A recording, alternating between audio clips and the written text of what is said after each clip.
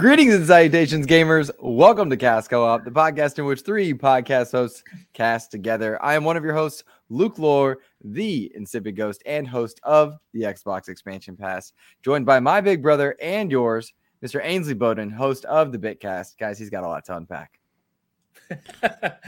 What's going on, guys? I just want to say that it's good to be back. I love you guys, and I'm here to talk about Breath of the Wild being the most overrated game of all time. Let's do it. God, are we doing this again? I feel like we've already done this.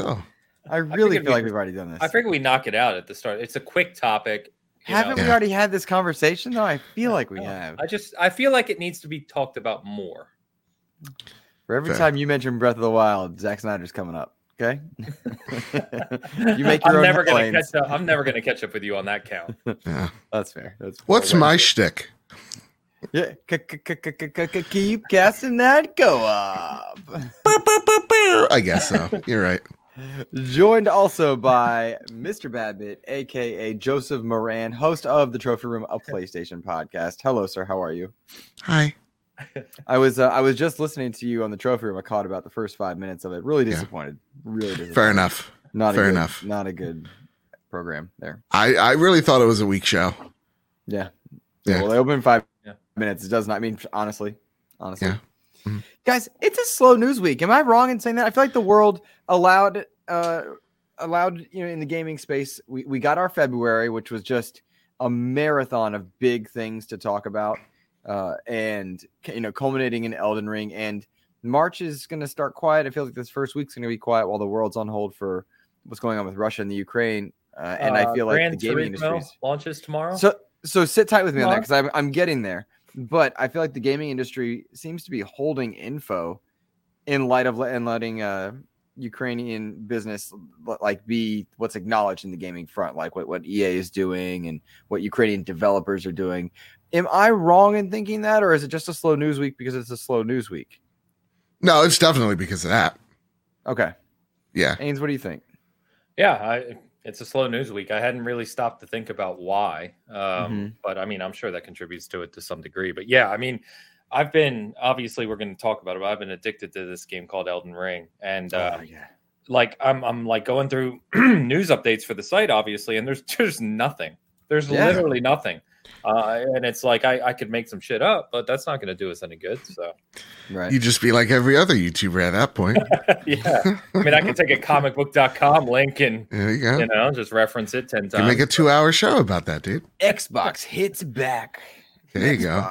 Xbox shows the critics wrong. Yeah, proves this. Man, Xbox goes to war.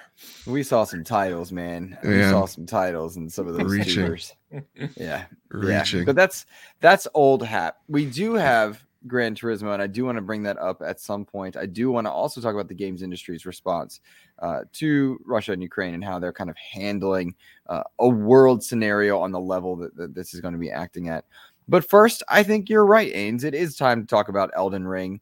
We had the coolest moment live on Cast Co-op last episode, where Elden Ring codes came in and we lost it. That was one of the most fun reactions to watch when Elden Ring came in, and what a big cool beginning to a really fun journey that I think we've all taken part in. I know my last count was 35 hours into Elden Ring. Joe, you're probably next in line. Do you know where you are? I think around there. I think around 35, 40. Okay. And Ains, remember that you are a monster who doesn't have to work. Go ahead. I've lost count. It is literally, it is my life. Elden Ring. I'm living in the lands between. So you guys did you plan that? Did you plan that phrase? I'm living in the lands between. It sounds just a little too perfect. No, I'm just that good. Yeah. You planned 3 weeks for that. You guys know that I go kind of nuts with my reviews, and this game is, as I've told everyone a million times, is way bigger than people realize. And so I spent over 80 hours in the 2 weeks leading up to embargo on it on PC, and then it launched on Xbox, and I have 3 different save files totaling another 70 hours, maybe. So I'm over 150 at this point, and I am on vacation this week, which isn't helping because I literally go to bed at like 3 a.m. and I wake up at like 7, and I go right back to the game. That's all. It means that it's not healthy. That's why. Are you wearing blue light glasses? It looks like you're wearing blue light glasses. Well, they are blue light. I'm just getting old and my vision's going. But they're bifocals. Remember, he's old as shit. Right. That's a good point. Actually, I didn't need bifocals, so F you. But anyway, I could go on and on. I was actually to the point of answering questions about the game via a thread on Twitter, and Mo came to me. He's like, dude, what are you doing? Write a guide and put it on the damn site. And I'm like, yeah, I guess so. So I wrote a guide, and the guide's blown up. I've got reached out to from all over the place. So I'm being looked at as like an Elden Ring expert at this point, which is kind of funny. I didn't think I'd be here a couple weeks later. Yeah. That's cool. That's cool, man. Yeah, and well deserved. Well deserved. Yeah. Absolutely. I found if you put Elden Ring on a title of a show, it'll become your highest rated show. That's what I learned last week. It has stolen the landscape. I mean, it's every discussion. The sales are like ridiculous. I'm gonna pull it up here in a sec, but like it's. The conversation around Elden Ring is absolutely massive. I think it's sold or around as much as Call of Duty Vanguard, I believe. It is the conversation at this point. It is a monstrous launch for a game that was thought to be niche, or the genre was thought to be very niche, and I saw that kind of percolating on Twitter. Elden Ring is the biggest non-FIFA or Call of Duty launch since Red Dead Redemption 2, according to UK digital charts. We don't have everything, like that's not the data we have at the time of recording. We don't have everything, but UK digital charts. Elden Ring is massive, and I would argue deservedly so, despite I don't believe it's perfect, but the 10 out of 10s make a lot of sense to me. And I think I can agree this is a masterpiece of a game. And I say that as a newcomer wholeheartedly to the genre with a lot of issues with how it handles newcomers. The game's still an absolute masterpiece, I would think. Yeah. Yeah. It says, sorry, Joe. I was checking out the actual stats. So in UK digital charts, its week 1 sales are bigger than Cyberpunk and Assassin's Creed Valhalla. That's nuts. Those are gigantic games. And think about the marketing of Elden Ring compared to that of like Cyberpunk. Yeah, Cyberpunk's marketing was insane lead up. Well, Elden Ring also had some great marketing attached, but like it didn't have like these multiple, press 20-minute deep dives, right? Like there was a 20-minute deep dive a few months before this game was supposed to come out, and that was pretty much it. And so, to me, these numbers of it being the biggest game launch outside of FIFA Call of Duty since Red Dead Redemption 2, that's nuts. And the thing that catches my eye as well is over in the UK, 84% of Xbox sales were digital of Elden Ring, which is another little mini conversation of itself. But like this thing's got legs and it's being talked about more than any other game currently. There was like a really cool info chart of like the social media around Elden Ring is like almost double that of like Halo. Yeah. It's nuts. And you have to think with as popular as it is right now and being streamed, its concurrent player base on Steam was 6 times that of the peak of Souls 3, which was the prior max for From Software game. You have to think that those sales have just, there's probably, hundreds of thousands or a couple million sales that are just from kind of the fear of missing out alone. Yeah. You know what I mean? Just people wanting to get in on the game. I see so many new people getting into this game that have never played a From game before. It's amazing. I think it's the right game to do that, though. This is the right game to bring people into From. It's their Ains, in your review, I believe you called it its magnum opus of FromSoft. I think it's a deserving description. But also there's a lot of little things in there that allow it to be very welcoming to players who are outside of the genre, allowing people to feel success. And even if they played 20, 25 hours of it, they've got a really healthy, fun experience there for them. I don't think they would need to beat the game. Like I felt like if I put Elden Ring down now, I'd be wanting more. I wouldn't be satisfied, but like there is so much game that I have played at 35 hours newcomers, I think, would get their money's worth out of just the first area, the White Orchard that you call the White Orchard. Yeah, we're calling them limb gravers now. Yeah. But yeah, like for instance, Luke, and this is not any slight at you, but looking at your map that you sent me of what you've done in the game, right? Which is most of Limgrave, a little bit of the lakes area. And this is not a joke, you're probably at about 15% of the game, maybe 20 tops. It's a tremendously large game. And I don't think a lot of people are going to beat the whole thing. One thing I can tell you is I'm on my 4th game that I've started. And like I said, 150 game hours plus. I'm still continually every night, multiple times finding new things I've never found before. And I'm just continually blown away at new stuff I discover in this game. I think, and I want to, as the guy who's new to these games and not the expert, I do want to continuously say, like, this game has problems onboarding for anyone that's on the fence. But if any of you are on the fence, but you really want to play it, there's a lot of elements of this game that let you go in. And if you hear Ains say that I've completed 15%, I can tell you that's been a very satisfying 15% of the game. And like, whether I finish it or not, I've had so much fun with it. And so I would encourage anyone that's on the fence, but like in their heart of hearts wants to play it, do it. Pull up that IGN list of like 15 things you need to know. Season gaming list. Thank you. Did you guys make the same thing at the time? At the time, that was not listed, written. Yeah, we have a beginner's guide. Just said kicking butt for the site, so check it out. Yeah, I used that one instead. It wasn't written when I needed it. But can I tell you, real talk? I hated Elden Ring during before the embargo lifted, because I was like banging my head against a wall because I didn't have time to play when like you and Miles were playing, and I didn't have the energy to play when it was I had like a window there. And so I had no help when I was playing. I didn't understand a bunch of little mechanics in it. And the moment the embargo lifted and those season gaming guides became available, my experience quadrupled in fun. And it's just been such a joyous experience. And Ains, you and I shared a message back and forth when I showed you my map. I'm like, God, dude, I'm banging my head against a wall in this new area. You're like, oh, go here. You need to do this area just to continue something. Infinitely more fun than where I was. And that is one of the small beefs I have, is like I wandered into this area, thought I was on the right track. I was not on the right track. Because I beat. Go ahead. No, you're fine. Go ahead, finish the point. Well, I've beaten tons of what I would consider bosses. I think it seems a little odd if it's a named character and it's got a health meter that tracks and it gets a cinematic. I think those are bosses.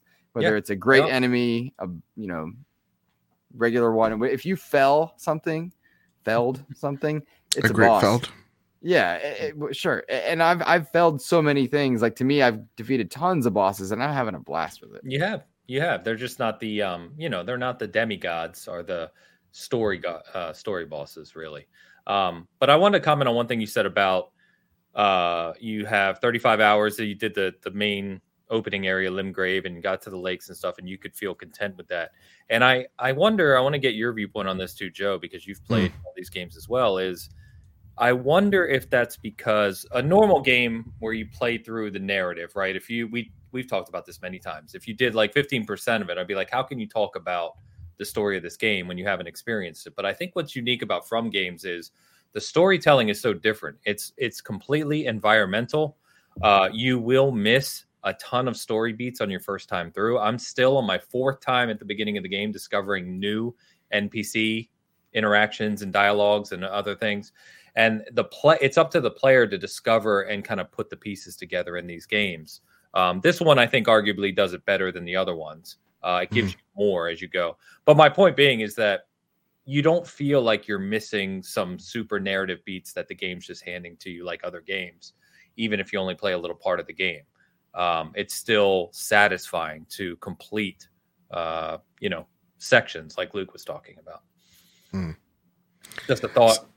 No, yeah. So I think, like, narrative wise, I'm a stan till the day I die. I think like Bloodborne is their best narrative and how it's told. I think there is look, just not yes, just not yet. You're not far enough yet. That's the problem. Yeah, well, so it counters what I just said, but right now, but it's wild. 35 hours and he doesn't know enough about the game. To me, that's crazy. But again, I'm not arguing. No, I know, but the unique thing here, and sorry, Joe, finish your point. But that's cool. I just wanted to talk. Is that Soul 3, Bloodborne, all their prior games, right, were much more linear driven experiences because this game is as big as it is, far bigger. This is like a Witcher 3, Red Dead 2 size game. To get that full scope of the narrative, you have to play many more hours. And so until you, the only reason I'm saying that is the full scope of this narrative, I think, is their best yet. But you're going to have to play a ton more to actually get it all than you would the other games. Yeah. So for me, I love Elden Ring. It's fantastic. It's great. I do prefer the story so far in Bloodborne a little bit more. But what I will say about Elden Ring, and I think Luke is right, and I think we do give, and it, to me, I'm like, we got to stop giving from so many benefits of the doubt when it comes to certain things. And there's actually a really awesome video Alana Pierce did about this as well, of like, why do we give like From Software kind of a pass when it comes to certain things, like when it comes to onboarding. And I do think, to me, as the From Software, not like mega fan. I love them. I think they are my favorite developer. But Elden Ring is, to me, the worst at onboarding. I don't see a lot of people beating, Margaret the Fell or whatever. I see a lot of people getting lost. And when you need, the guide to just get started, not to say your guide, Ains, because your guide is perfect.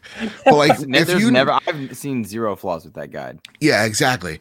But like, if you need to know how to get your spirits or why you can't summon, your spectral wolves, like that's a problem on the game. And so the one thing that I would like to say is like, yeah, Luke's been lost. Kyle's been lost as well, where he's just like, yeah, I don't know. I'm like 10 hours in, I can't summon these wolves. I'm like, oh, you have to wait at this certain time to get Rena to come to the temple, or you need to go to the round table, to purchase them off of this weird lady with two faces. And he's just like, wow, okay. I would have liked the game to tell me that. And it's like, there are some things where From Software's crypticness works in games like Dark Souls or Bloodborne or even Sekiro better, because since they're more linear, you will stumble on them and you will feel like you've learned them. Where in Elden Ring, because it's an open world and you could go literally everywhere out of the gate, you are going to miss that. So for example, on my fourth class, the Samurai, which is now my main class, I did something out of order that I didn't know. I didn't know. And Rena never, appeared at the temple. I was waiting for like a good 20 minutes. I'm like, why isn't she here? I had to Google it of like why she didn't appear. And it's because I did just one thing a little out of order. I'm like, really? Oh, that sucks. And I missed a big, component of what would be my gameplay. That's not great. And I think we give them the pass too much on that, because the pass is, they're just cryptic. It's like, well, I understand that, but they can still give you that carrot on the stick without necessarily giving you the carrot on the stick. So like, that is, to me, one of the big problems with Elden Ring out of the gate, is like, yeah, it does a bad job at onboarding. And at the end of the day, I still love this game. I think it's great, and I do think it's one of From Software's best, but I do see us giving passes from Software because they're like, you're From. Go ahead, go make another challenging game. I like this.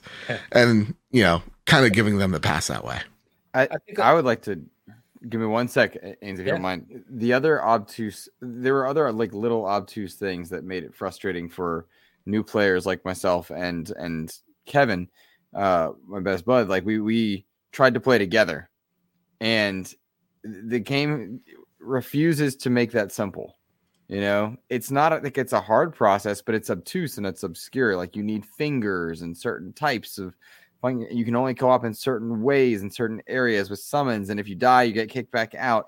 It it should be as simple as join game, leave game. You know, like we've mastered this problem for 10 years now. It's even built into the Xbox dashboards, the PlayStation dashboards.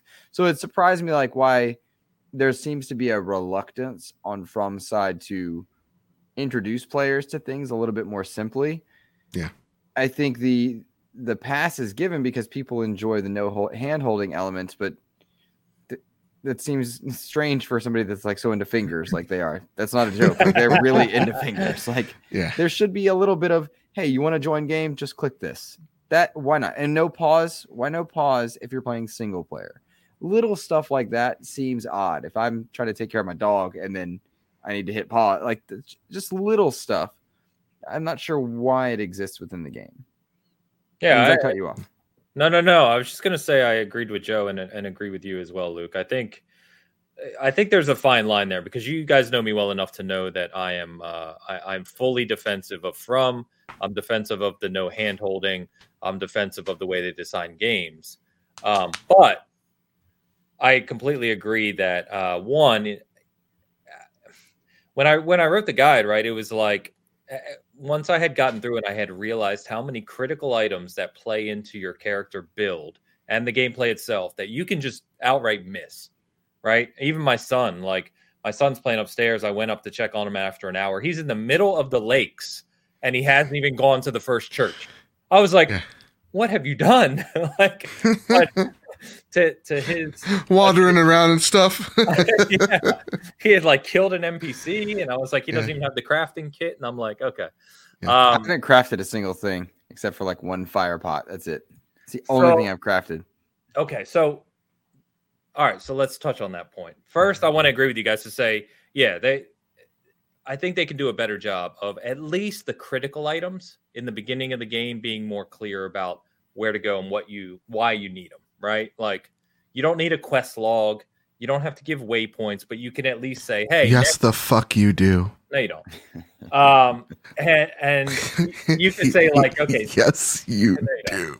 Now buy a crafting kit, and now go here because that's where you're going to get the map fragment, whatever. You can check that off on a log of some kind, like a journal. I know. A journal. Yeah, a journal. I know you guys are noobs. It's okay. Gatekeeping. God forbid something be in this game that's been in games since like 2000. Just tell me what this one lady said. Their names are like, talk to Sajili in the quadrant form. And I'm like, what? Where? What? Who? Why? And I'm going to tell you this via riddle. She suffers from acute myopancreatitis. And I was like, God damn it. It's like, send me this game's 80 hours long. Okay. I got work after this. I'm supposed to like, while I'm working, go, oh wait, she's in this swamp. Like, stupid.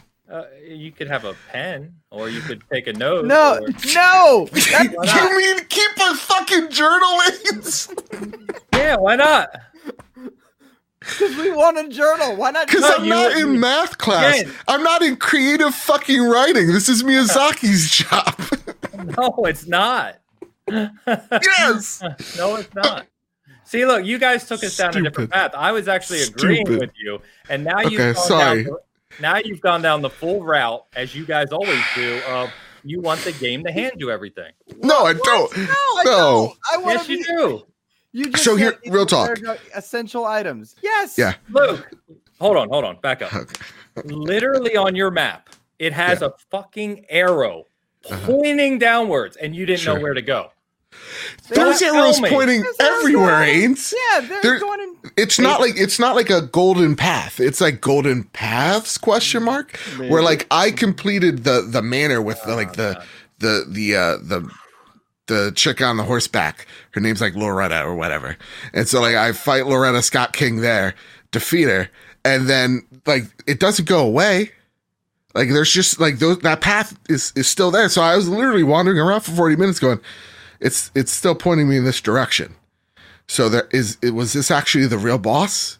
Is there like a cavern? Like I got lost there. So I'm looking at the map.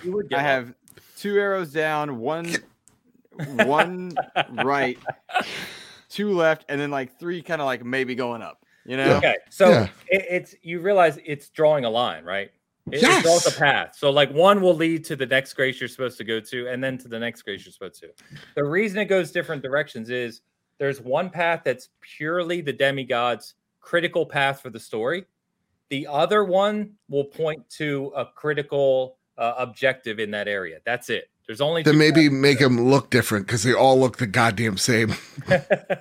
Again, like there are things like color code them for you, sweetheart. Thank you, please, for the love of God. I'm playing a video game. Exactly, I'm playing a goddamn game. I don't need. Thing you said, Joe, is it's 80 hours long. I need more stuff in here. You don't have to finish this game by next week. There's no timeline on beating this game. I'm confused and lost half the time of playing this game, which goes to my biggest thing. I'm not listening. It's not showing me shit. It's just like, here's arrows, go everywhere. I'm like, okay, I guess. And like, this is coming from a Souls fan where I'm like, yeah, you could be cryptic or whatnot, but I think in the open world game, or the open world space, it does it a bit of a disservice because to me, whereas I know you hate this game, but I love it. Ghost of Tsushima, they give me the critical path, right? The world is vast. He hates it. He hates everybody. He hates it. He hates the culture. He hates the colors. That's what he said. But like, while you're going to that path, or maybe a side quest, wherever have you, there's a fox that'll like lead you to go, hey, look at me. You want to pet me? I'm like, yeah, little bud. I'll go over there and I'll go find like, I don't know, a bandit camp to fight. 30 times over. Yeah. Right. But like in Elden Ring, it's just the same plane that's loading textures in. So like, to me, I would love it where I'm like, I'm going on this path and something distracts me. Where like Elden Ring, I just feel like I'm lost and I stumbled onto something. And don't get me wrong, I think the discoverability is great, but like half the time, like I honestly don't know where I'm going and I don't know what I'm doing. Again, you want something to come out and tell you where to go. That's literally what you just said. Yes, but without telling me where to go. Like, what are you talking? The fox walks you to the direct object. Think about this. I'm going to the main objective in Ghost of Tsushima. And then there's like a little bird. I'm like, oh, hey, little bird, what's up? And I get distracted by said little bird. No, I get distracted by that little fox. It carries you to the exact point. And then like I get a showdown with a couple of Mongols, which is fucking dope. Or I sit down and I just solve a goddamn haiku and I get a little headband. They give me a pat on the head. Yeah, they're brilliant. Just like how you just told me I should journal in a game that should just give me a goddamn journal. Because it's going to be on the wiki page anyway. You know? I like discoverability, yet I want to be told where to get everything so I'm not distracted. I like the discoverability aspect of like I stumbled onto something. You're not discovering anything when a character comes up to you and says, walk here. What are you discovering? You're yelling. I know, because I'm passionate about this. Because to me, if something comes to you and says, go there. It's the sense of discovery. Like if I'm playing a game like, again, I'll just use Ghost again, and I'm going on the main path, but then there's something that distracts me and I find something there. That's nice. You're not finding it. You're being showed where it is. Sure, whatever. I don't give a shit. It's not the same thing. If I'm wandering around and then all of a sudden I see a cloud of smoke in the air and I'm like, what's that cloud of smoke? And I go towards it and I discover this Mongol camp. You said a fox walking, but like, you do something. Yeah, sure. Like I get distracted by a fox. I get distracted by little birdies. I get distracted by this cloud of smoke and I want to investigate it. Like, you know, or like I'm going around the world and there's all of a sudden like a fight between two factions that I got to like clear up and choose which side wins. Like that's awesome to me. Cool. Yeah. Whereas I feel like in Elden Ring, it's not like the biggest critique in the world either, Haynes. So stand back and stand by on this one, old man. My point with Elden Ring is I am just lost. Okay. I don't know. And the frustration is I don't know where any of the main bosses are. Okay. I'm just lost and I'm stumbling onto things.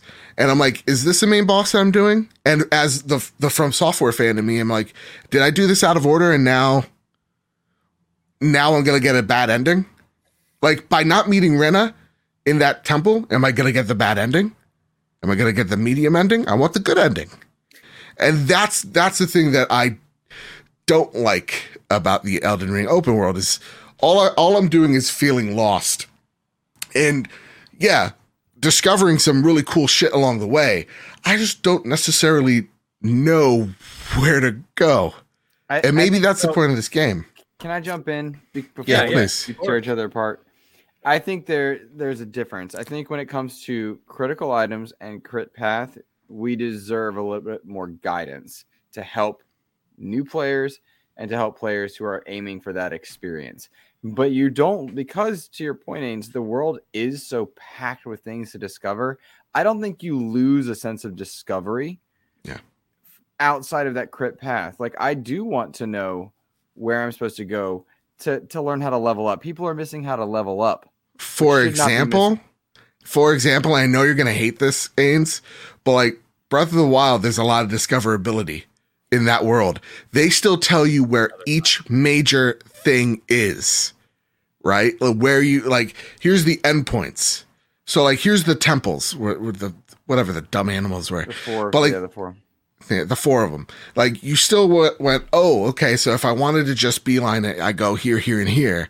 But as you go to those things, you're stumbling upon things, and you're like, oh, this is great. This is nice. I feel like I'm truly discovering something, while it's really just a genius developer who is guiding my hand that way. That's what I just want in Elden Ring. Just give me a little boop. I can see that point. Yeah, that's all I want. It's a little boop on the map. A poop. I don't think that's completely unfair. What I was going to say in response to that, and this is in all seriousness, only because I realize it more now that I've played it, the opening part multiple times, and I realize that's not helping my case, of course. But what's kind of funny is that when you start the game and you come out of the cave, right, you talk to that person, they explain grace, they tell you where to go next, and they put the grace marker on your map, and the church is right in front of you, right? So then you go to the church, but you're obscured by that boss, which is, I think, throwing people off. I think that's why your son ended up where he did. He's probably trying to avoid that night. Yeah, you can. Yeah, you can. But again, like the grace arrow, it tells you follow the path of grace, right? And it's got the little floating thing to show you where to go. And then basically, to your point about like, where do I go for, say, Stormvale Castle, right? It literally tells you from the church to go to the next point, which is right here at the gate. And then you meet Melina, who gives you your horse, Torrent, right? And she literally says, you need to go to Stormvale Castle that direction.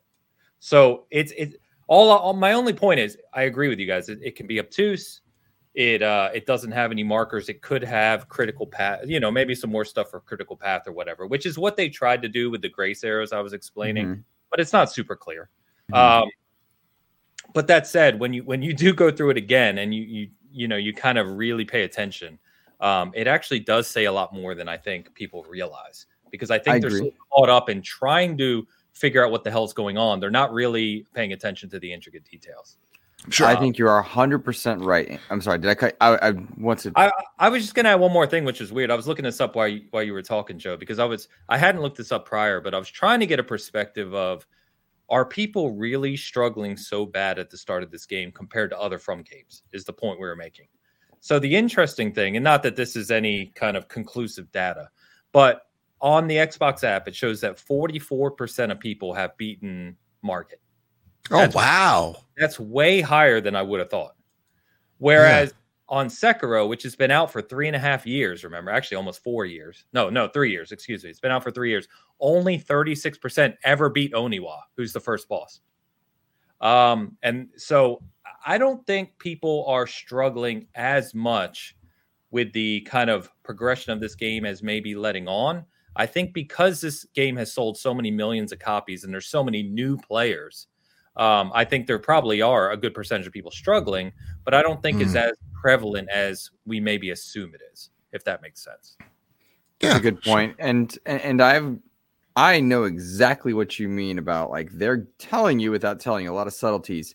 You see that in a lot of movies when you go back and watch a movie by a director that's very like particular about his or her Not Easter Snyder, eggs. but a good director. That's exactly who it is. Like Snyder, Ryan Johnson, J.J. Abrams, like people like that like to put little things in there.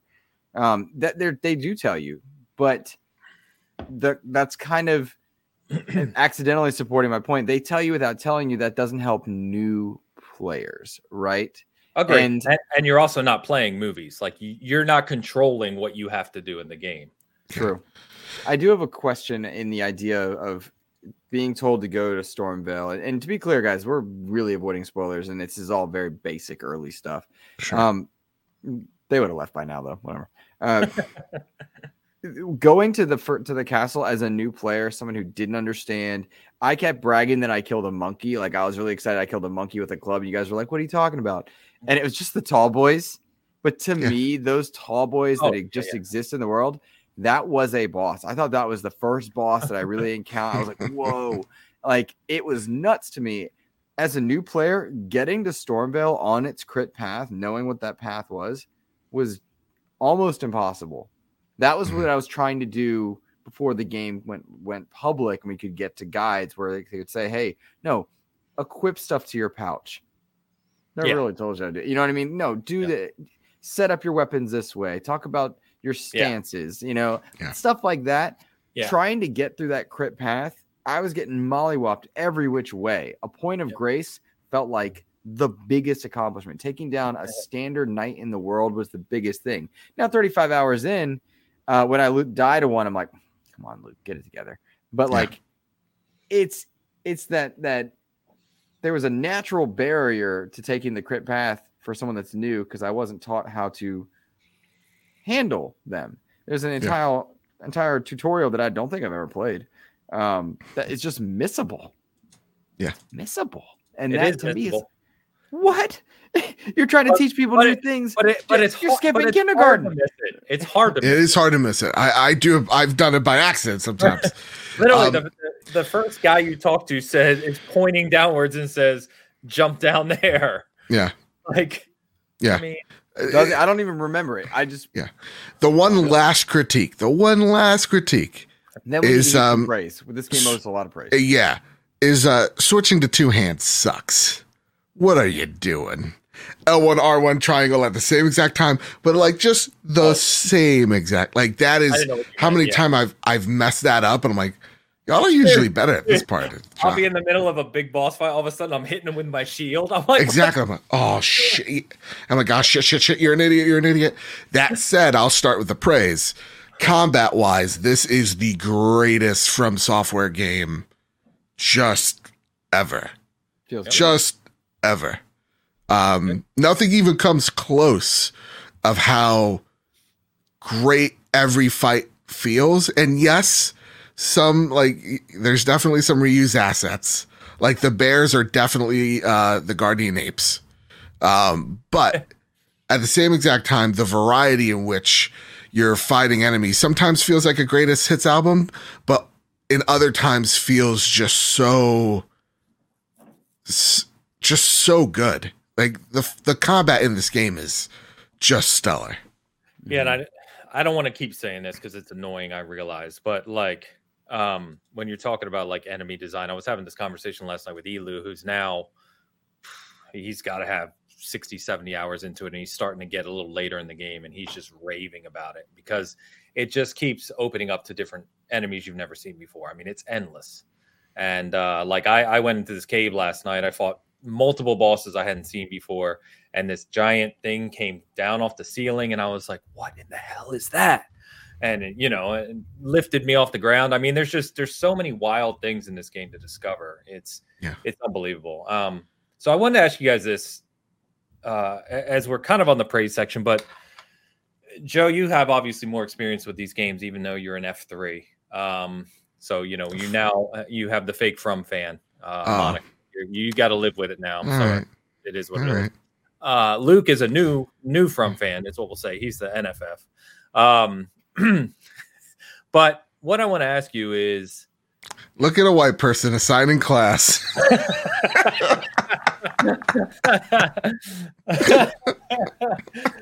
Oh my God. This is a joke, audience. Laugh and applaud. No. Oh, dare it. What are you talking about?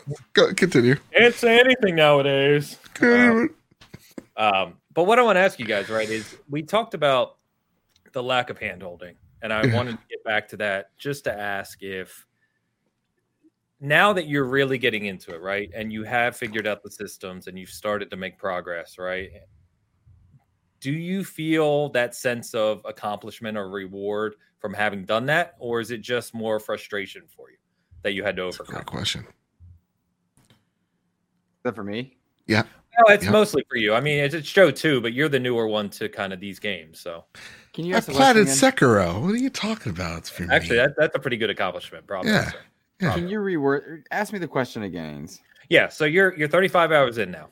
Yes. You were really frustrated at the beginning. We were chatting about that, right? Now you've overcome that hump. You got the basics down. You've made progress into the critical path, and you're moving through the game.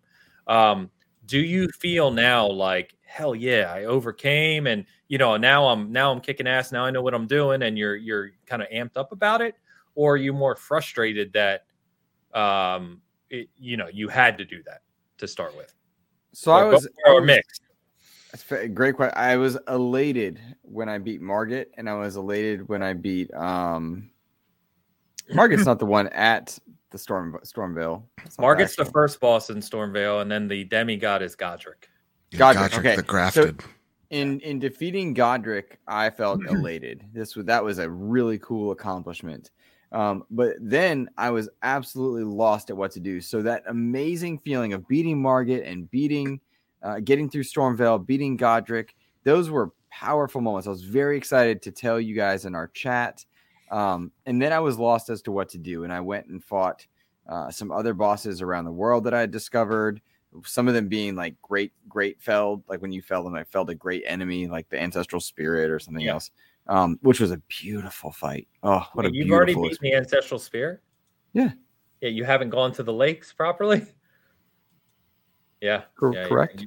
You're all over. And what we have here is an example of not being guided. So I'm not sure. So, okay, we don't have to stay on this, but when you beat Godric, you get the grace point at him, right, in his boss area, right? Correct. Yep. Then the door opens, the big door that you walk out, and there's a grace point again. Yep. When you get that grace point, you can talk to Melina again, and she immediately tells you what to do next. Go north to... There's an academy or something. Correct. There's some crustaceans in the lake. Very confused as that. And then I started getting like plopped around. I love that word plopped, trophy room reference.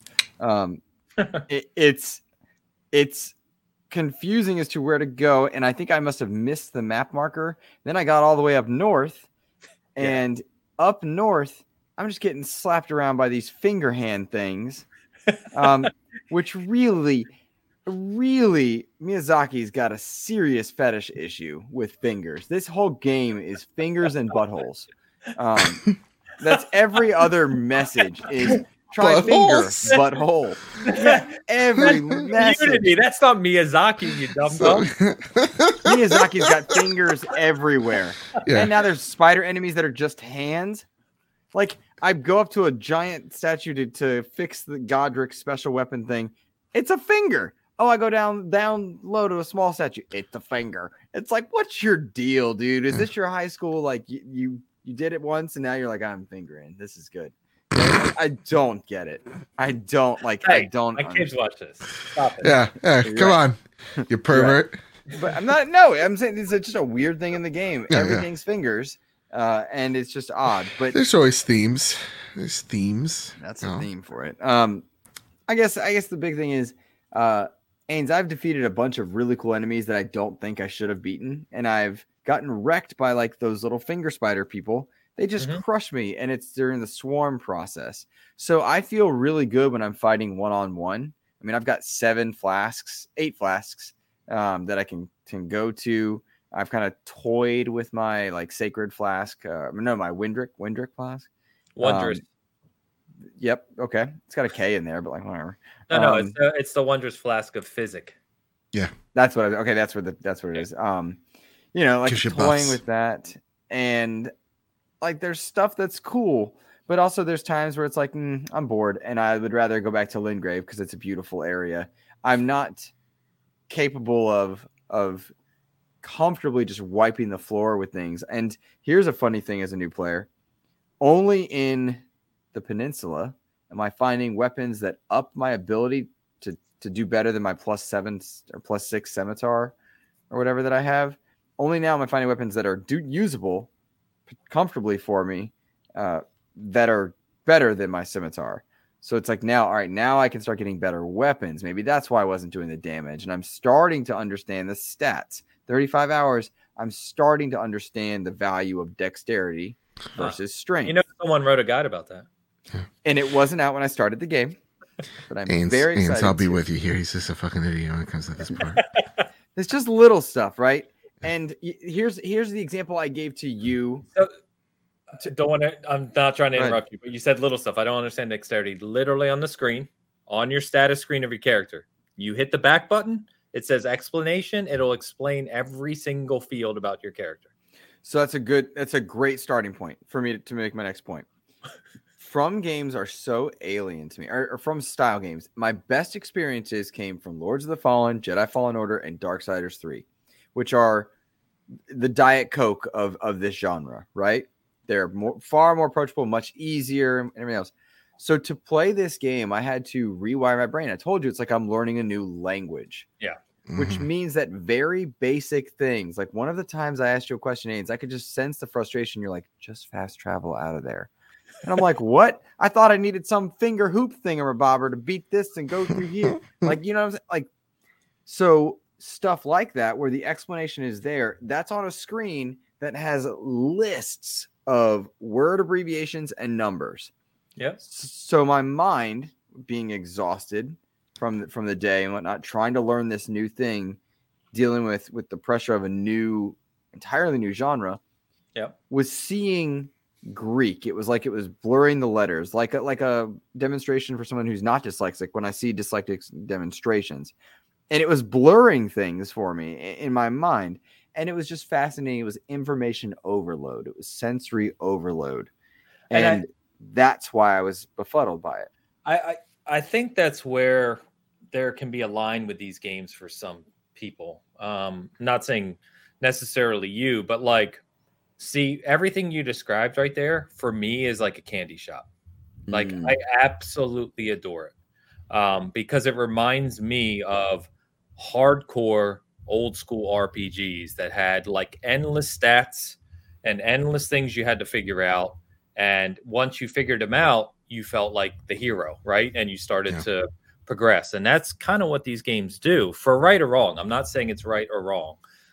It's just that these are far deeper games, especially Elden Ring, far deeper than I think people realize, with the way you can customize builds and stats and weapons. And believe me, like the weapon and armor sets are endless. They get really, really nuts. And I think people are going to be creating different character builds in this game for years to come. And to me, that's like heaven. But I know for other people, that's like a nightmare. It's like there's way too much shit to sort through. It needs to be more concise. It needs to be more direct. And so I think it's just a difference in preference. Yeah. In some of those aspects anyway. So what about you? I've had this conversation every night. No, I'm with Ains here. When it comes to like the stats and whatnot, that's what everybody loves about From Software. Though for me, I'll always still do the cookie cutter thing because I'm just. Well, that's why you like Bloodborne the best. Yeah, I do, because to me it's like, oh, if I don't like this weapon, I could just change it. If I don't like this class, I wasted 4 hours. Yeah, Bloodborne's a lot more like a direct, and I'm not putting down Bloodborne. I adore Bloodborne. I just joke with you about it. But from an RPG perspective, it's much lighter than the Souls games in Elden Ring. Yeah, much, much lighter. Yeah. So again, like I love most of the things about Elden Ring. Those goddamn fingers, though. Hands. No, get that Addams Family garbage out of here. It's freaky. It's freaky, and I won't allow it anymore. When I saw that, I was like, oh man, I wish you just did spiders, dude. Like this is a little bit much, but no, like honestly, I can't get over the enemy designs are just out of this world. I really love it. The one next critique I will give is please, for the love of God, dragons, please stop going out of bounds and then respawning. Just stop it. Yeah. The only good thing is, because I was worried the first time that happened to me, is that they don't start over. You know what I mean? I panicked. I was like, there's no way I'm starting this battle over again. Luckily, their health is still down. But yeah, I know what you're talking about. Yeah.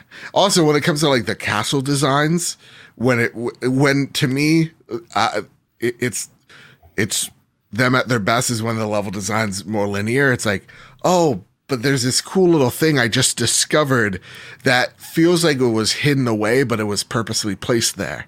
You know, like I'm thinking of the castle portion where you're jumping on rooftops and you can feel like you're maybe cheating the system a little bit, and it's cool, but it's purposely placed there. It's awesome. I truly think the level design itself is also just a feat of just design. I know I've spent a lot of time going, I have issues with this game because I don't think it is perfect.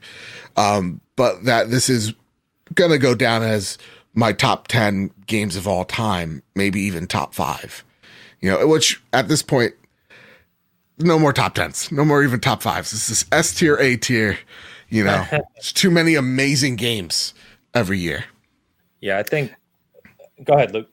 Well, I was going to say, it's a really good time to note that the reason I think we've spent so much time being critical is because there's so many things that we're taking for granted that are just stellar about this game. And so it's easy to, and we've even critiqued others for doing this on previous episodes of Cast Co-op, gone after the game for small things or what we've deemed to be small things compared to how great the game is. And so I would love to spend some time just heaping praise on some of the brilliant art that takes place in this game that has, you know, Railroad Martin's name on it, but is really just FromSoft doing their best work. Yeah. I was going to say, I've been in a party with, like, you know, some of the guys, right? Jordan and Elu I knew would be addicted to this game because they just have very similar thoughts about the exploration and stuff that I do. And we've kind of been talking about it every night. And all I can say, and I know I already said I don't want to say this constantly, but the thing that amazes me most, right, is the amount of praise this game is getting from people who are still in the first 2 areas, which is Limgrave and the lakes. Because I know that can be like 40 hours of play, like we've talked about, right? So the game only came out, a week ago, right? As of today, as we're recording. So I'm just overly excited to see people a few weeks from now, a month from now, whenever, when more and more people start to get to latter parts of the game, because I keep telling people you have not seen anything yet. It just gets better and better and better. And there's boss fights that are just absolutely phenomenal. There's other areas that are just absolutely stunning. The vistas are way better than anything you've seen yet. It's just, it's wild to me how big and extensive this game is. I think we were all expecting Souls 3 / whatever with an open world element. And what we got was really like a Witcher 3 size game in the Souls universe.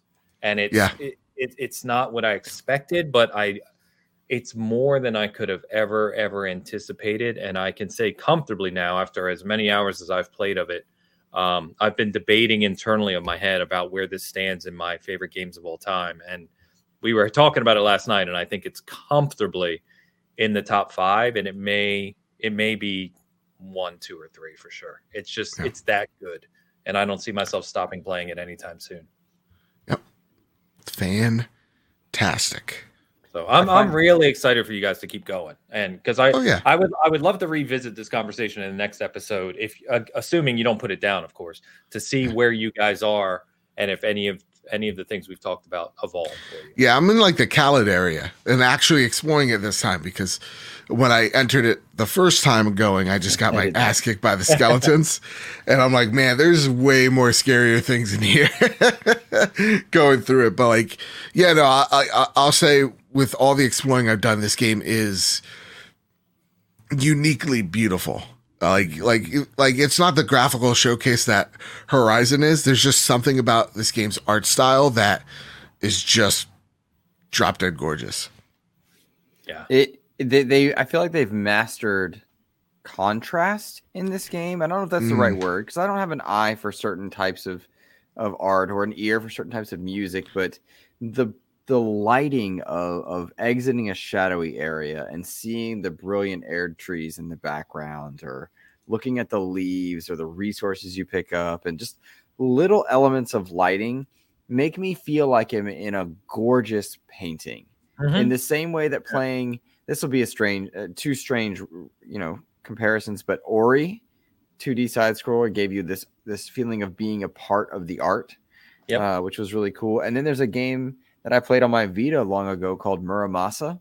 Really fun game.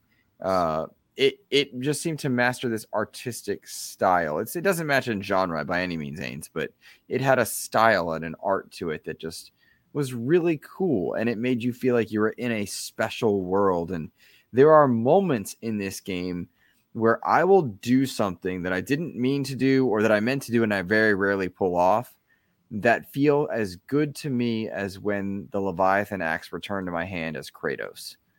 And that is a special feeling, as good to me as nailing in Breath of the Wild when you dodge and deflect and hit someone perfectly with a crit hit. Feel as good to me as popping ahead in Gears of War. Like those moments, those small moments in games that stand out as just feeling good. That to me is what Elden Ring has given me in spades so far. It's also given me moments where I'm like, I don't know how I beat him, or I don't know why this one worked and the other one didn't. For example, there's no simple assassination on characters. There are ways to do it. I've seen people essentially sneak up and get one-hit kills that look systematic, but I don't know how to do that. Maybe it's because I don't have the right weapon equipped, or there's like a parry system where you block it. If you hit R2 at the right time, you'll do this grand hit.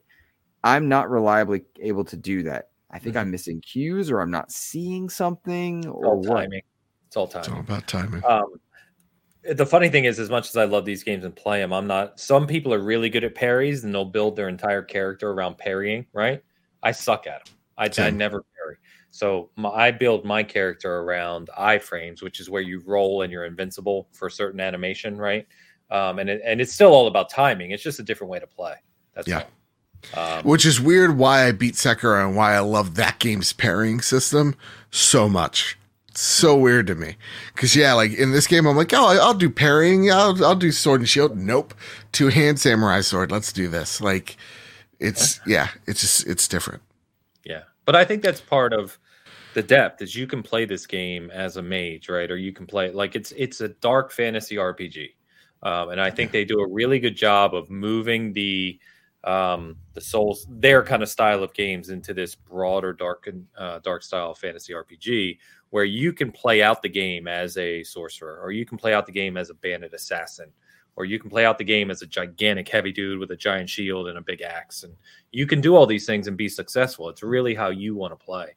And that is not easy to pull off in a game of this size, with combat that can be as, necessarily needing to be intuitive. So it's just impressive. The biggest thing I can say, though, about the world that impresses me is, and you guys already touched on, it's just the sense of discovery. One of the things I didn't understand, and we don't have to stay on this, but I'm just going to say it, is Breath of the Wild was designed in a way similar, where it was like, okay, I see something over there, let me go see what it is, right? Mm-hmm. And I loved that. Where it really disappointed me, that game, is that I never felt like I really found anything truly interesting, or that really kind of changed the game for me. Sure. Whereas like in this game, every hour I'm finding something where I can now summon new spirits, which will change my combat style. By the way, I got the Stormbird yesterday. He is my new favorite. He is amazing. Everyone should have him. You'll find a new weapon, and it's like, okay, well, this will scale with this build, so maybe I should change my armor to do this, and then I can use this special unique ability. Or there's spells. There's so much to it that you are constantly discovering and finding, and the game continues to kind of evolve. That I think it's just it's the most impressive I've ever seen it done, that I could think of. I was trying to think of like my favorite open world game designs of all time, and I usually go to Witcher 3. We talk about that all the time. Some people go to Breath of the Wild. I think a game world, Red Dead 2 is phenomenal. But the more I play this game and the more I kind of go through it and discover everything and realize what they were going for, I think this might be the greatest game world of all time. I really you explained it perfectly. Breath of the Wild didn't have as many interesting things. Not at all. I agree with you. 100% agree with you. When you found something though that was like an homage to Skyward Sword or something like that, those were really cool moments. But there weren't enough of them for what we're now given 5 years later in a game like Elden Ring. I think Elden Ring learned, and several other games have learned lessons from Breath of the Wild. They nailed the promise of what was once Skyrim. Like you see it, you can go to it, you know? And as Breath of the Wild learned from games like Skyrim, now we're seeing games come out that from quality AAA developers that learned from Breath of the Wild. And it'll be really interesting to see if Breath of the Wild 2 is able to evolve or if it's more of the same. My hunch is that it's more of the same. Me too. But Elden Ring does it so much better. No doubt about it. Yeah. But, in its time, that's why you always get the Breath of the Wild comparisons. We talked about that on a few episodes ago. In its time, Breath of the Wild was special. So from a world kind of look, the way they designed the art style and the direction, I've always kind of gotten that. But I think, remember like 10 minutes ago, I said what I really love about this game is how deep and complex it is, the stats, the items, the builds, all this stuff, right? One thing that, again, personally, and we keep going back to Breath of the Wild, but Breath of the Wild, we talk about, okay, you don't really find anything interesting that often. When you do, it's special. Okay, it's a nostalgia thing or whatever, but it's like, all right, I got this new sword, which may or may not break. It'll probably break, right? It's not the Master Sword. But it's like, okay, now I have a new sword and I do a little more damage. Or good, I found another heart. It's like, it is such a, this is going to be really insulting, but it is such a my first RPG. It's just a child's version of an RPG. It just is. There's nothing depth-wise to that game. In terms of how you build a character, how you progress through the game, anything like that. And I think that's what's always driven me crazy about that game. It's like you've got an open world where people are like, yeah, you can go see it and you can explore different ways. And it's like, sure, but why? What is that going to do for you? It doesn't change anything. So that's where I really struggle with that game. No, you fucking nailed how I feel. That said, you guys want to be depressed for the final 20 some odd minutes of the show? Are we talking about Gran Turismo? No, we're going to talk about why the news has been so slow and stuff. Oh, okay. I don't want to miss Gran Turismo. If we want to end depressed. End depressed with Gran Turismo 7. All right, so a week ago, the autocrat named Putin decided that he wanted to just do hundreds of war crimes in a span of a few days and invade a sovereign nation. Now, the world is in an uproar. We're all pretty scared right now. We're all kind of trying to distract ourselves from the reality that 40 some odd million people are going to be displaced out of their homes and are fighting for their lives, and even Western democracy that's at stake. There's been countless sanctions on Russia. Their economy is going to be probably abysmal by the time they decide to open up shop back again. Someone is talking when they shouldn't be, which has been a common occurrence in this house. It's like they don't even, That being said, you think Putin's upset about FromSoft's onboarding? Well, I think he is, and I think it's a question. You can't get mad at it. It's just a question. The cool thing that we've seen out of all this is kind of the world banding together against a dickhead and just saying, no, stop it, knock it off. Stop it, knock it off. And we're going to crush your economy and your people are going to uprise and you're going to take a bullet in the head eventually. But whatever, we'll get there in a few months. So a lot of companies right now. Yeah, I know. I'm just, there's a lot of anger. All right. Express yourself, buddy. Feel your feelings. Thanks. So a lot of game companies around the world, CD Projekt Red, Bloober Team, Stalker, has delayed their development indefinitely because they are a Ukrainian studio and they are fighting for their homeland and fighting for their lives. All the way down to Pokemon. Pokemon has made sizable donations and has addressed this as well, pulling their products off of Russian stores. We're seeing Warner Brothers, Paramount, all the movie companies start pulling things out of that country. It's a really depressing time, a really scary one. And, you know, I've seen a lot of people going, yeah, news is pretty slow this week. And the reason is because a lot of PR folks feel like this is not the time to be celebrating anything right now. Yeah. It's instead to be steadfast and focused at the mission at hand, which is a cripple autocrat. And so when we're complaining about, oh, why is the news so slow? It is strictly because, you know, being in the inside now, we're all even saying this is not the time. We all have loved ones that are there or on the border of, and just trying to get through it. So I don't know if there's anything you guys want to touch on here. There was a really awesome Hogue Law video about his thoughts on what is so many video game companies backing out of the Russian markets. So I don't know. I'll start with you, Luke. Well, yeah. So I think it's worth a question. Is that the right response to shut down your news cycles and to not allow people the escapism into games? I've heard that posted around. I listened to you turned me on to Skill Up, Joe. Yeah. I really enjoy his weekly kind of. I've been missing a good a wrap up show every week. You know, a quick 20-minute. This is one person telling you the news as they see it, kind of thing, with high production value. And Skill Up does that. There's someone named Legacy Killer that does that. I used to go to Kind of Funny Games Daily. I don't anymore. You know, just people that give me the news. And I was listening to Skill Up talk, and he said, "I know some of you come to your timelines for escapism, and I respect and understand that. I'm afraid I don't subscribe to that." And he went on to comment on exactly what we're commenting on now. And so I was curious if you all had any feelings or thoughts about going to video games for escapism. And you, with respect to turmoil, Ukraine and Russia is the latest. Hi, Miriam. No, she gets to hear this. Yes, exactly what I guess. Yes. I love you. And they're all saying they love you. That's right. Tell her I think she's I know. Tell her I love her. I miss her. Ask her if she got that $5 left on the table. She had that one cameo, and now she's just wants in. She just wants in on this show. Question about this. Real talk. Armando, is he still around? Are we still? Yeah, he's still around. Real talk. I mean, I've been telling her every day. You have to, because I work from home and I do a lot of meetings. I'm like, you just got to treat me like I'm not here, and you got to not talk to me.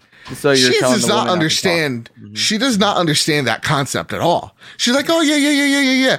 And then she just during a meeting, I don't know what she needed help with. I'm like, you can't, if this is not time and a place.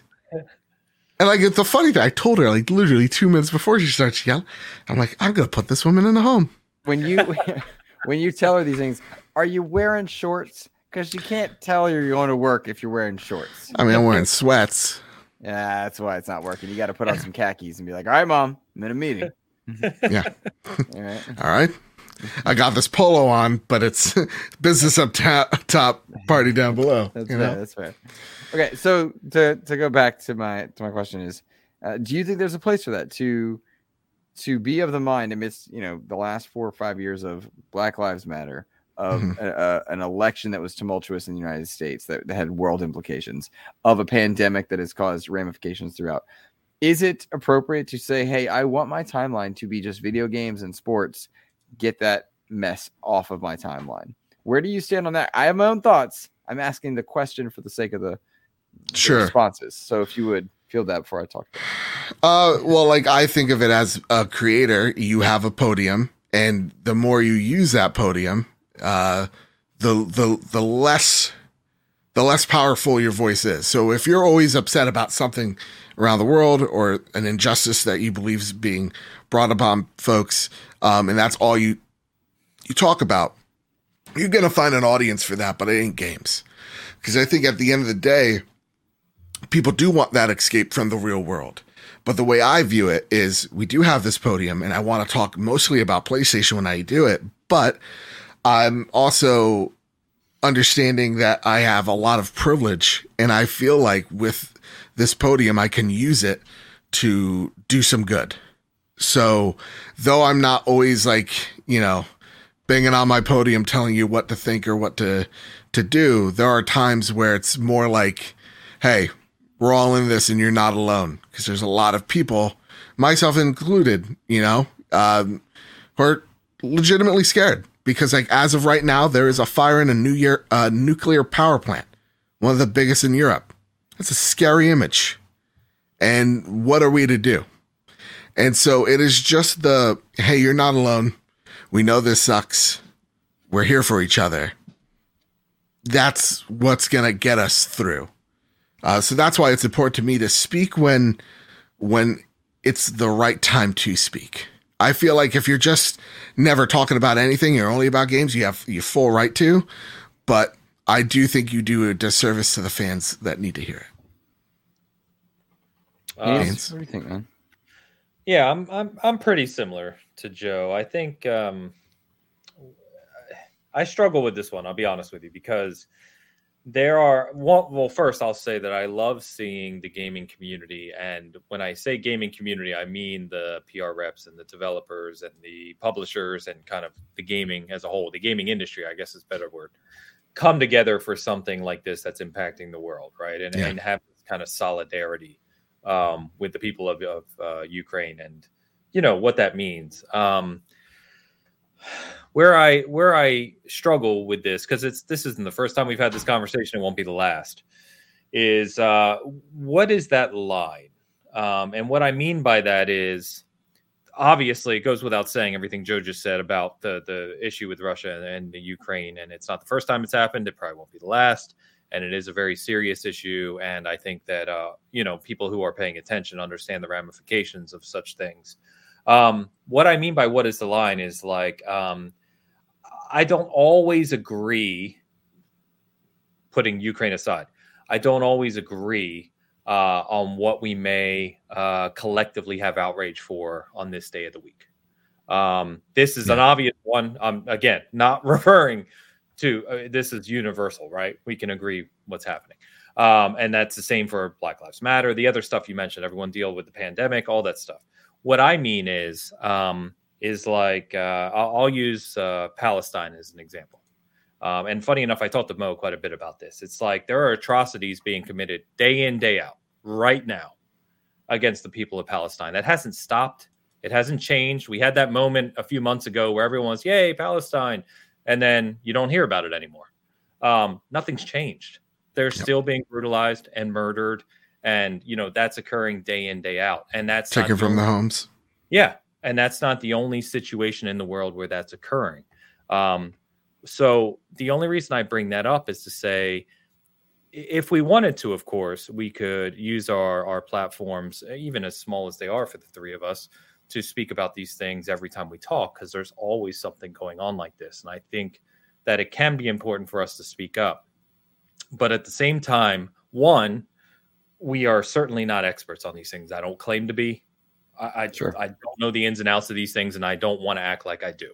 Obviously, again, with the situation we're talking about here with Ukraine, you don't need to be an expert, right? There's a very obvious thing occurring here. Yeah. But at the same time, I think there is a place for content creators like us to offer escapism.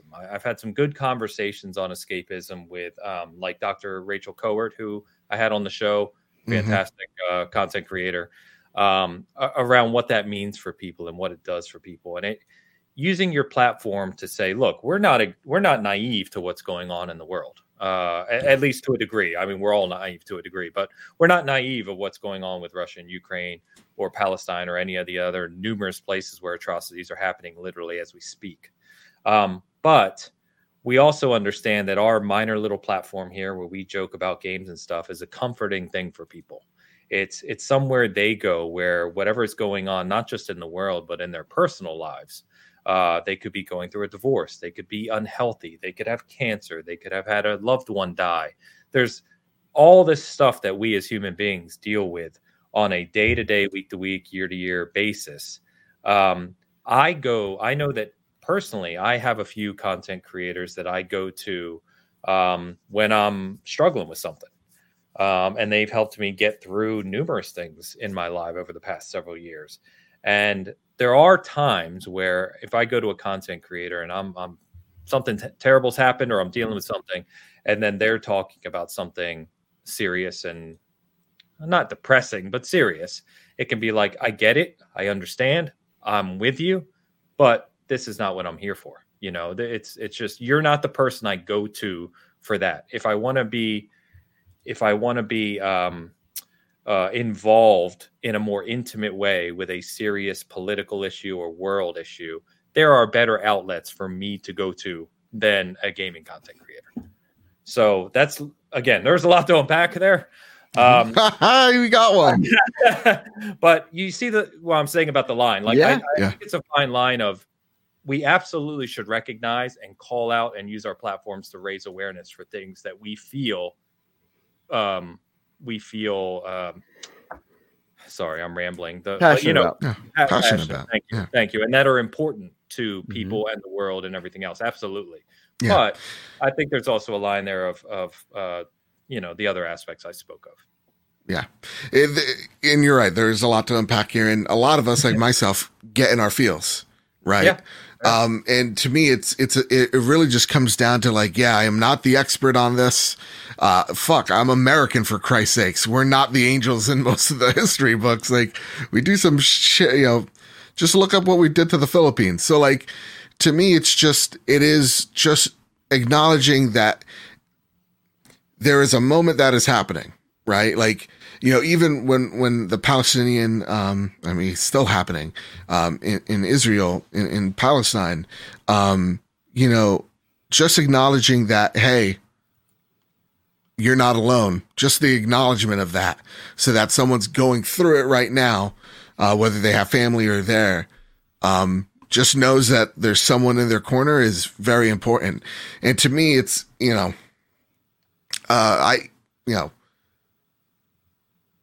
I come from a family that we talk a lot about the family members that didn't make it because of Franco, right? And I don't know what you mean by Franco. Can you? He was a dictator in Spain until the 80s.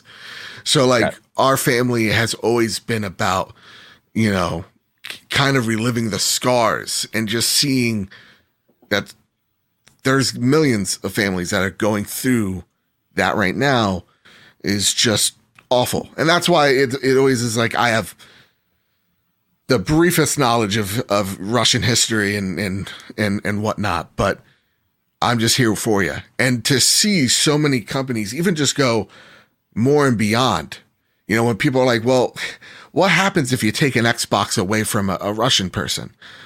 Are you punishing Putin or are you punishing the country? And the bottom line is, you're doing both. And it's about going, oh, I can't play my Xbox. I can't buy Elden Ring. Why is, a loaf of bread $18 all of a sudden? And then turning to the guy that's supposed to be in charge and saying, what the hell are you doing over there, bud? Mm-hmm. And that's what is supposed to be happening right now with those sanctions. And so, to me, it really just comes down to understanding and leveling with folks. And I really do like what the gaming industry is doing so far, and outside as well. Even seeing like Exxon back out of deals going, no, I'm good, is a moment. And I think that's what this is at the end of the day. It's a literal world moment. So that said, I know I didn't expect to talk about that tonight, but hey, good topic. There you go. I think it's fascinating. And I want to briefly note that it's fascinating to watch the companies choose how they react. EA is removing Russians from FIFA and from NHL to impactful and relevant games in those markets. And the microtransactions and the monies generated and the monies that transfer through those markets will be felt over time in conjunction with so many of the other economic sanctions that are going through. And so that's fascinating to me to see the gaming industry have an impact.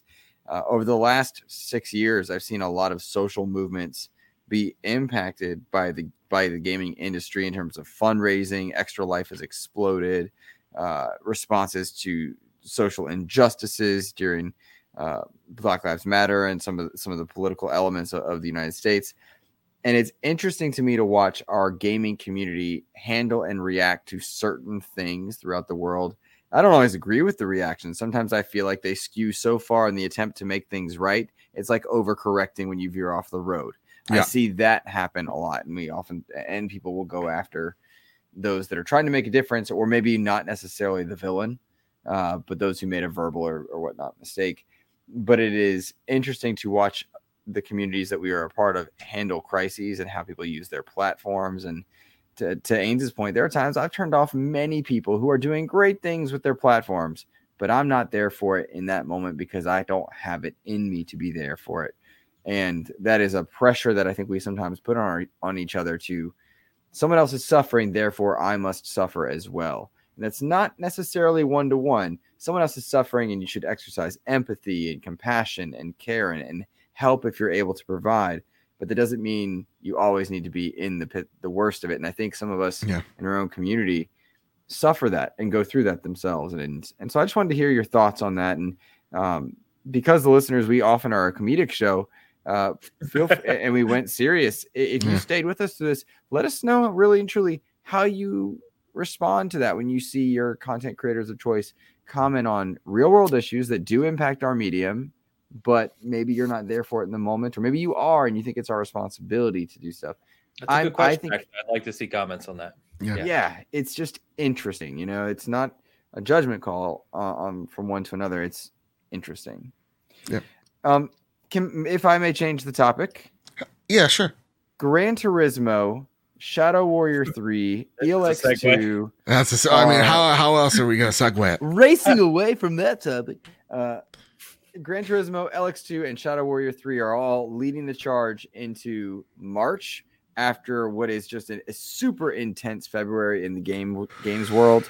I know that I have not caught my breath. I have had Shadow Warrior 3. Bless the person that gave me that code, because I'm going to get to it.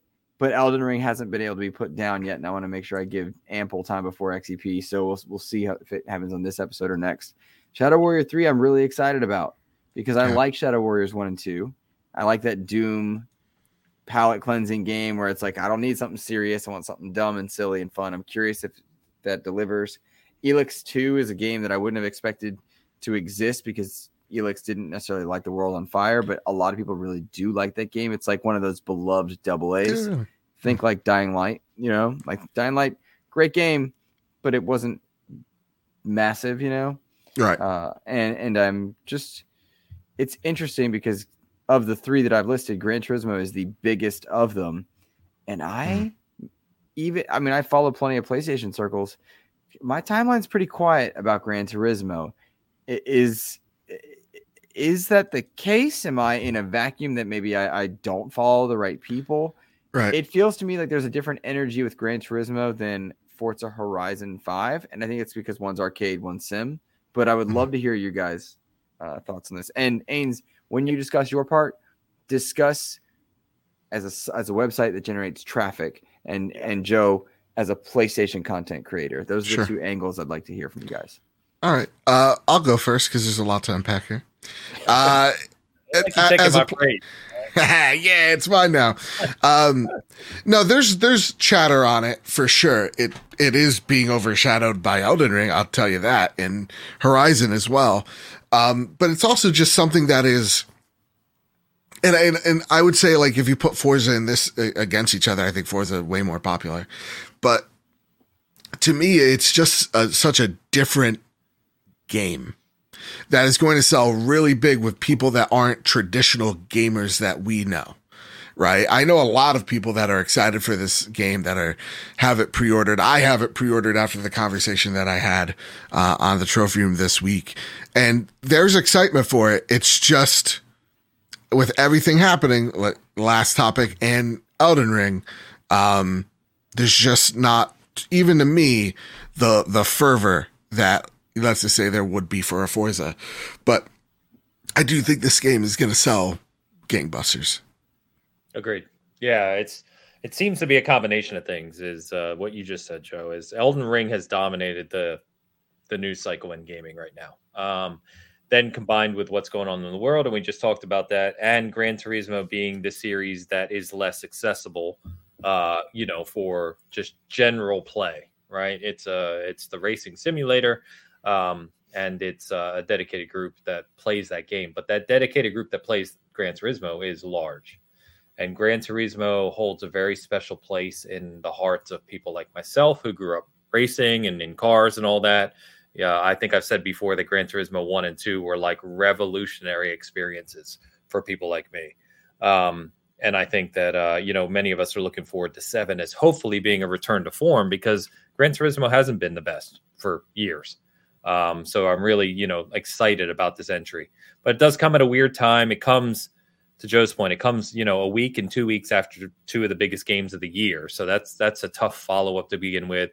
It is a platform exclusive, so obviously all the Xbox communities and people that we follow aren't talking about it.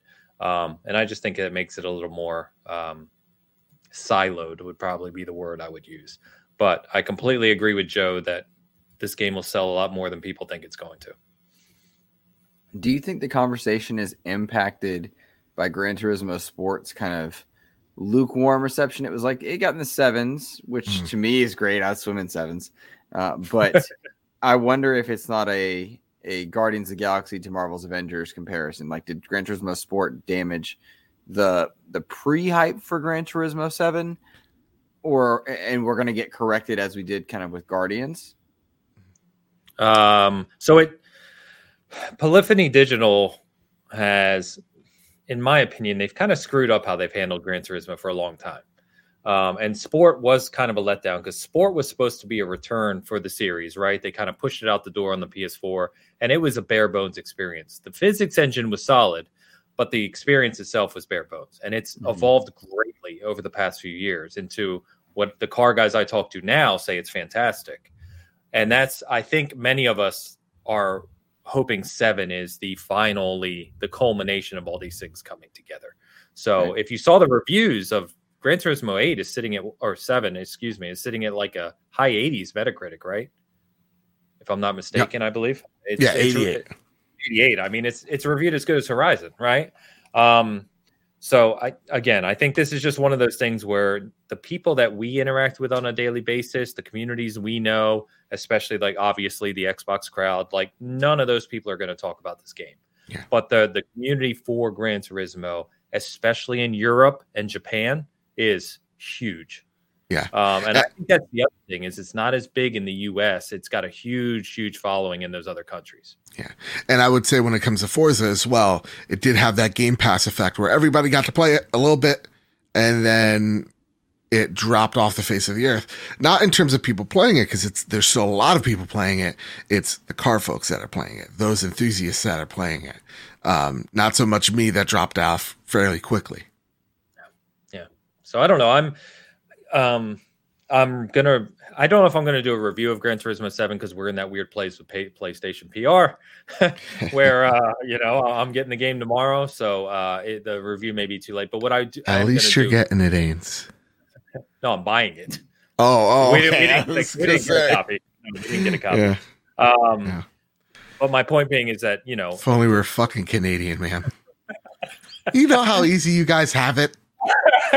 You know how easy it is. It's literally a joke and it's borderline and offensive. It's insulting at this point. Yeah, it really is. But these games are big and there's a lot that goes into them, and I really want to look at it from like a simulation standpoint, and so that's going to take some time. So I think I'm going to do like just like a perspective article on it in a couple weeks' time. Yeah, from a car guy perspective. That's cool. I saw you drive your BMW. You saw me drive my BMW? Yeah, like on the Twitter, you posted a picture of it. Oh yeah, I did that mostly. Just is that your day? Is that your like day car? Is that like your weekend car? What is it? Are we really getting into this? Yeah, I want to know. I want to know the life of Ains. That's I have two M3s. I got a student loan. I adminned an M3 forum for a long time. So I've had 4. I've sold 2 of them. I have 2 of them. But we use my wife's car as kind of our daily driver because it's an SUV. My cars are kind of more casual. Yeah. I got a Prius to take it to work. Sometimes I ride my bike to work. Yeah. I wish I could ride I don't have to go to work now. I walk downstairs, but I wish I could have ridden my bike to work. I got a Toyota Corolla. My brother's been using it more though because he has a Saturn Astra. I'm sorry. So, I know he. It's a funny story with that. He had a Scion before. Yeah. And he traded it up for a. He traded Saturn. A Scion for a Saturn. They haven't made Saturns in years. What year? I know. Dude, this is like right when they were about to go. It was like on fire sale. I forget what happened with it. My brother had the Scion, and then my mother. I think it was a bit of the self-respect, but there was something with the cars, and my father was just like, "Hey, you can have this Astra." And then somehow I got it's a very weird. I think it's when I got. No, I know. I'm just really dragging it. Should I just end the show? One last thing on Gran Turismo. Because I was going to is that one thing they have done, to your point, Luke, asking about who's kind of, if GT Sport heard it, what have you. The things that people loved about Gran Turismo, besides the obvious of the cars and the simulation racing, it seems that 7 are bringing back. So there's more, the license tests are all in this. The classic tracks that were in previous ones have been updated. So there's several tracks that like are famous from Gran Turismo that are all in this game. So there's a lot of other features in this game that Sport didn't have. So I absolutely am confident this will blow Sport away in terms of reception. Yeah. Nice. Good. Now can I keep casting that? You can find me on Twitter at Insipid Ghost. You can follow my podcast, the Xbox Expansion Pass, on all your podcast services. Doing a couple giveaways right now. Hey, Babylon's Fall came out. We didn't talk about that. Whatever. Wait, let's just for a quick second. No, you know what? You sign off. This will be my sign off. Go for it, please. No, that's it, man. You're up. Go for it. We have to stop putting Platinum on a pedestal that they don't deserve. Not that great. Thank you. You had a knockout hit with Nier Automatopoeia, and that was it. Right? One. And then like Bayonetta 1 was a cult hit. At its time, it was great. Yeah. Bayonetta 2 was more Bayonetta. They haven't made the third one. I know. I still don't think the third one's coming out. But everything else is just mid to like crap, and just the way that their creative director handles himself on social media to any Westerner is just off-putting. And the way that they've treated their partnerships with Microsoft when it comes to Scalebound, like I don't know how they've made it this far, because they just scream unprofessional. Yeah, I agree. Yeah. Team Ninja was the better action game creator. I'll say it. Yeah. Team Ninja. Done. And I knew that game was going to flop when the social media person came up to me. They're like, "Hey, would you like a copy of the game?" I was like, "Sure." And they're like, "It's through Rainmaker GG." And I'm like, "Don't want it that bad." Rainmaker sucks. I think it's funny that they released a mediocre game that looks like a From game while Elden Ring is out. Like, because you couldn't have attempted to fail any more than that. That's like planning to fail. I don't know what the plan was with this game. I don't understand it. Anyone could see that was going to flop. Why would you go directly up against From Software with their biggest game yet and say, "Look, we have an action RPG with knights and stuff"? Who would ever do that in the right mind? And be exclusive. You're on less platforms. Why would PlayStation pay for that? Them and Square Enix are weird, though. They are, but I mean, to the counterpoint, Crossfire X just came out. True. We all get our duds. So for those who didn't see, Babylon's Fall has peaked at less than 650 concurrent players on Steam. What's the just for I'm opening up Open Critic.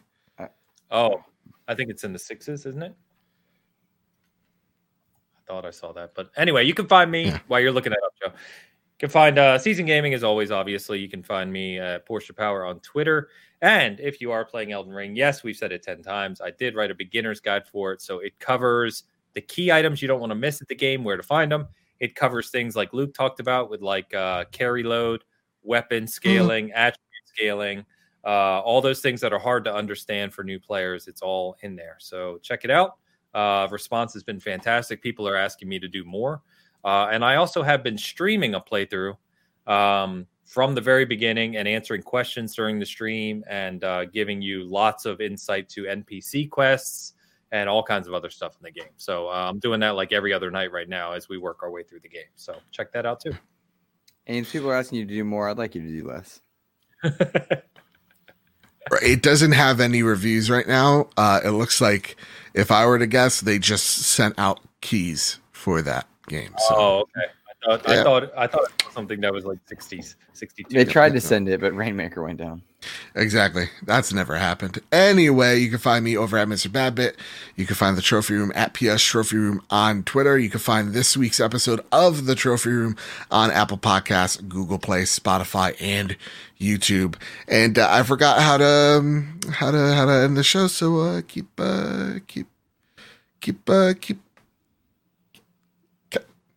casting that co-op. Bitch.